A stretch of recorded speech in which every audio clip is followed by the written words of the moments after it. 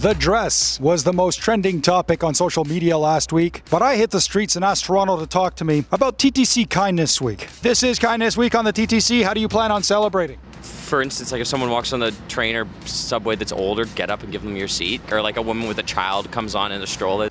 Say hello to everyone I see. By taking the TTC and not being pushy and shoving. By doing acts of kindness, doing nice things for people and hoping to make people smile. I think every day everyone should be kind to everyone, but on a specific day we should enhance our kindness to make everyone happy. By walking to work every day? Do you think Kindness Week is a real thing, or do you think I just made that up? I think it's a real thing. I know people put their time into this, and I think it's a great initiative for everyone to show their support for being nice to people. I think it is a real event. People have really recognized the effect that kindness can have on people. Well, I'm not entirely sure, but it's a wonderful idea. And if you did make it up, congratulations. I think you probably made it up, but it should be kindness every day on the public transit. Do you think we need a Kindness Week on the TTC? I think people should normally be this kind all the time, but it's not going to happen. So I think you need to institute it every once in a while. I think this should be a Kindness Week every week of the year. I think we do need a Kindness Week.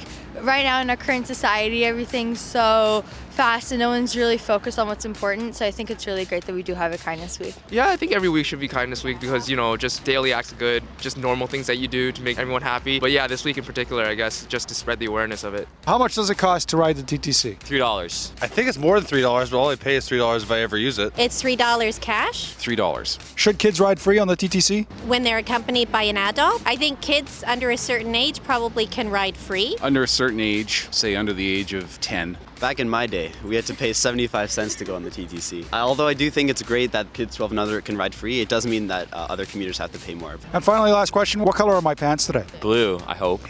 Blue. It might be white and gold. I see white and gold. I see white and gold.